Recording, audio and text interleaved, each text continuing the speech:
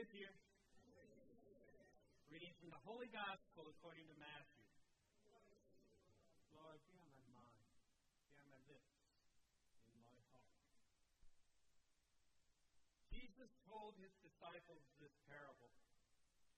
A man going on a journey called in his servants and entrusted his possessions to them. To one he gave 5 talents, to another 2, and to a third 1, to each according to his ability. Then he went away. Immediately the one who received 5 talents went and traded with them and made another 5. Likewise, the one who received 2 made another 2. The man who received 1 went off and dug a hole in the ground and buried his master's money. After a long time, the master of those servants came back and settled accounts with them. The one who had received 5 talents came forward bringing the additional 5. And he said, Master, you gave me 5 talents. See, I have made 5 more. His master said to him, Well done, my good and faithful servant. Since you were faithful in small matters, I will give you great responsibilities. Come, share your master's joy. Then the one who had received 2 talents also came forward and said, Master, you gave me 2 talents. See, I have made 2 more. His master said to him, Well done, my good and faithful servant. Since you were faithful in small matters, I will give you great responsibilities. Come, share your master's joy. Then the one who had received 1 talent came forward and said, Master, I knew you were a demanding person, harvesting where you did not plant and gathering where you did not scatter. So out of fear, I went off and buried your talent in the ground. Here it is back. The master said to him in reply, You wicked, lazy servant. So you knew that I harvest where I did not plant and gather where I did not scatter. Should you not then have put my money in the bank so that I could have got it back with interest on my return? Now then, take the talent from him and give it to the one with 10. For to everyone who has, more will be given, and they will grow rich. But from the one who has not, even what they have will be taken away. And throw this useless servant into the darkness outside, where there will be wailing and grinding of teeth. The Gospel of the Lord.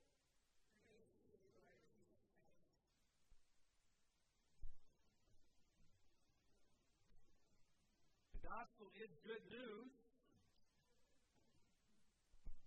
and it hopefully it's going to uplift us by the end of this little homily. But it does, the theme today is fear of the Lord, and there are some pretty fearful or serious lines in this gospel. How do you feel about this?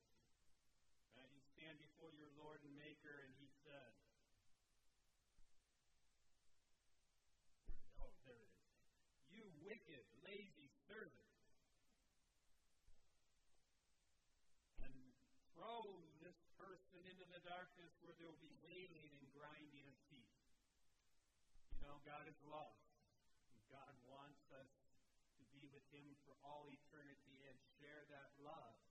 But Scripture also says that fear of the Lord is the first step of wisdom. And today the Lord is actually sharing a little bit of a fearful idea. In this parable, the servant receives the master's money. But the servant never really received any instructions. But somehow the servants knew that the money was not theirs. And they knew the master was coming back, and they were going to have to give an account of that money. And so in wisdom,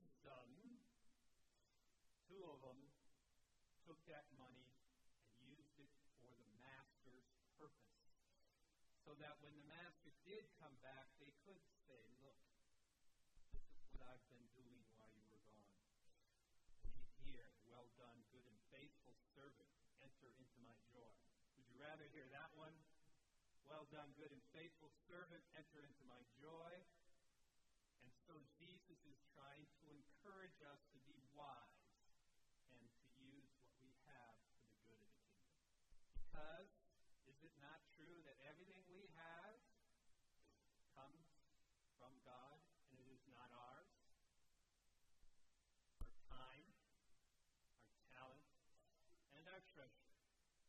Everything comes from God. And we couldn't be here another second if it wasn't for God's will. And wisdom recognizes that. And wisdom recognizes that God gave it to us for a purpose. And so God wants us in love to invest ourselves completely in His kingdom. But none of us are perfectly wise from the get-go. Life is a journey. And so we start out with a little bit of fear, saying, there will be judgment. What's life really all about? What am I supposed to do with my life? And the idea is that fear, or a better word is reverence or awe or respect for the truth, knowledges and teaches us to pay attention to what we do with our life. Wisdom is to use our life wisely. How do we use our life? Life is filled with decisions, is it not? What I do and the decisions I make dictate the journey, the direction of my life. And so today's readings are encouraging us that everything we do, we should discern what is the Lord's will and purpose for our time, for our talent, and for our treasure. What we do with our lives, what jobs we take, what we do with our free time, who our friends are.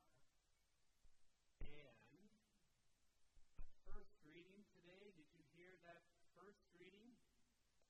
That what a great prize it is for a man to find a woman who fears the Lord. In other words, who we marry, both men and women, is a big deal. Now, not everyone gets married. Not everyone always gets married for the right reasons. But whoever we marry makes a big difference. If our life is really about serving the Lord, wisdom says, why don't you look for a marriage partner who is also about serving the Lord? And so, today, I have asked a couple to share a little bit about the role of faith in their marriage. Now, I know that life is not perfect, and not every marriage is based on faith. But what a blessing it is when faith is a common part of your marriage. And even if it isn't, maybe God is inviting us to make it more a part of your marriage. And I know not everyone's married, and some people are widowed, so we'll talk about everyone else shortly. But I'd like to invite Ralph and Laura to come forward, who have recently gone through our pathway to discipleship, so I got to know them better that way, to share a little bit about the role of faith in their marriage.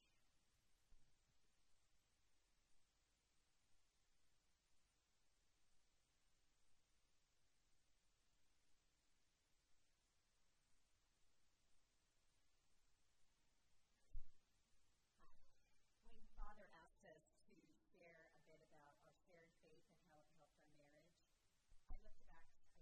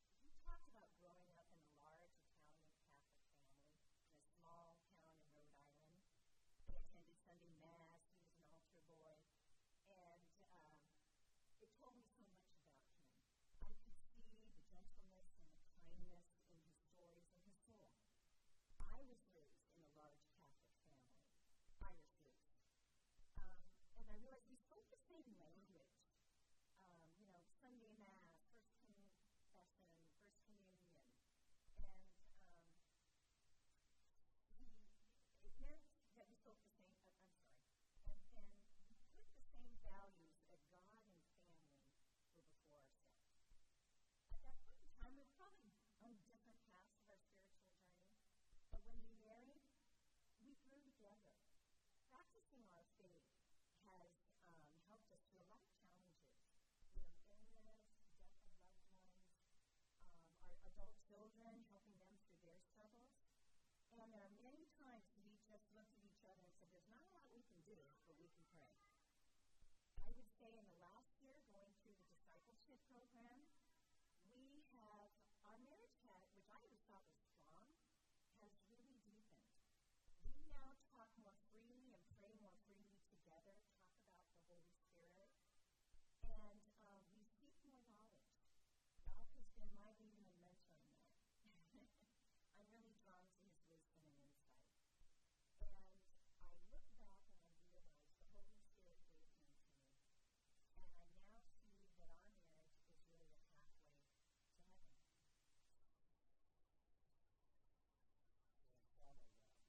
marriage is really a pathway to heaven. Follow that, right? I have many thoughts, and I really don't know where to begin. I guess I'll start with a thought which seems to just wrap them all up together, which is that I've become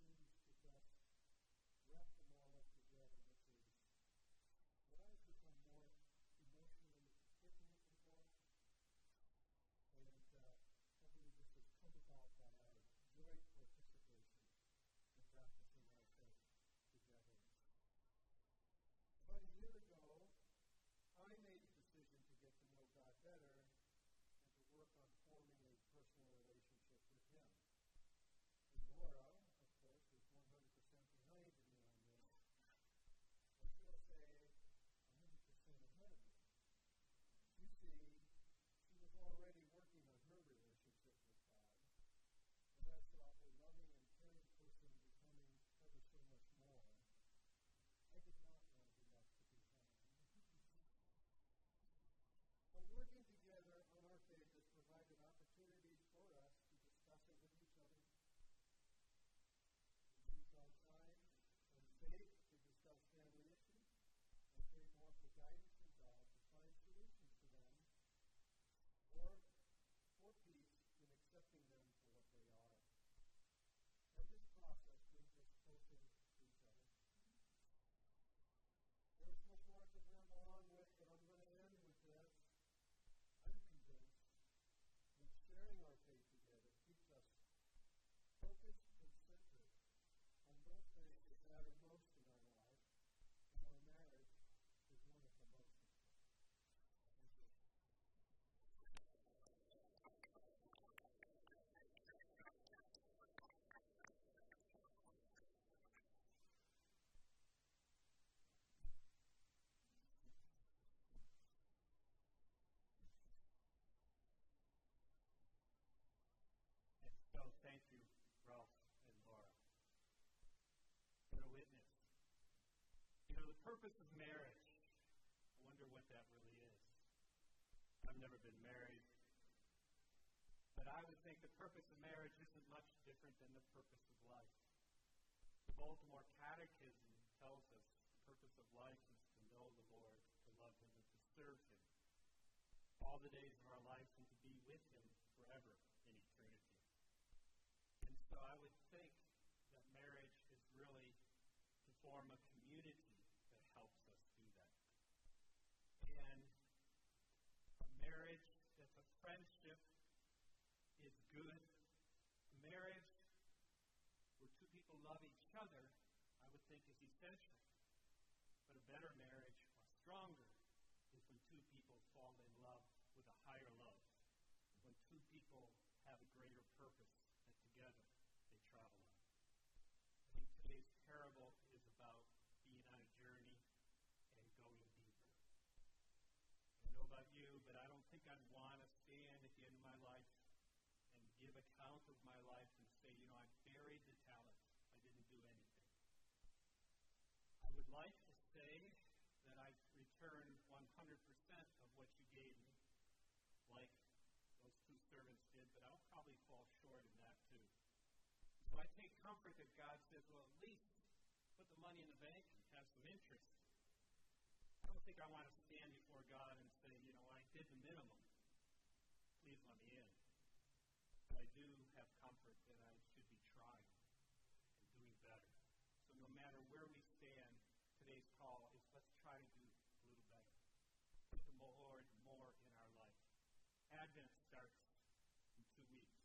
Advent is like a mini Lent. God is calling us to invest our lives more in the kingdom, to know Him better, to serve Him more, to bring Him into our relationships, into our families, and into what we do and how we serve others. This Lent, this Advent, we're going to be giving out books. We're going to have prayer groups, the men's and the women's group. January, we will start another discipleship pathway in our Discover program. It's a beautiful thing for couples to go through and to deepen their faith together. God is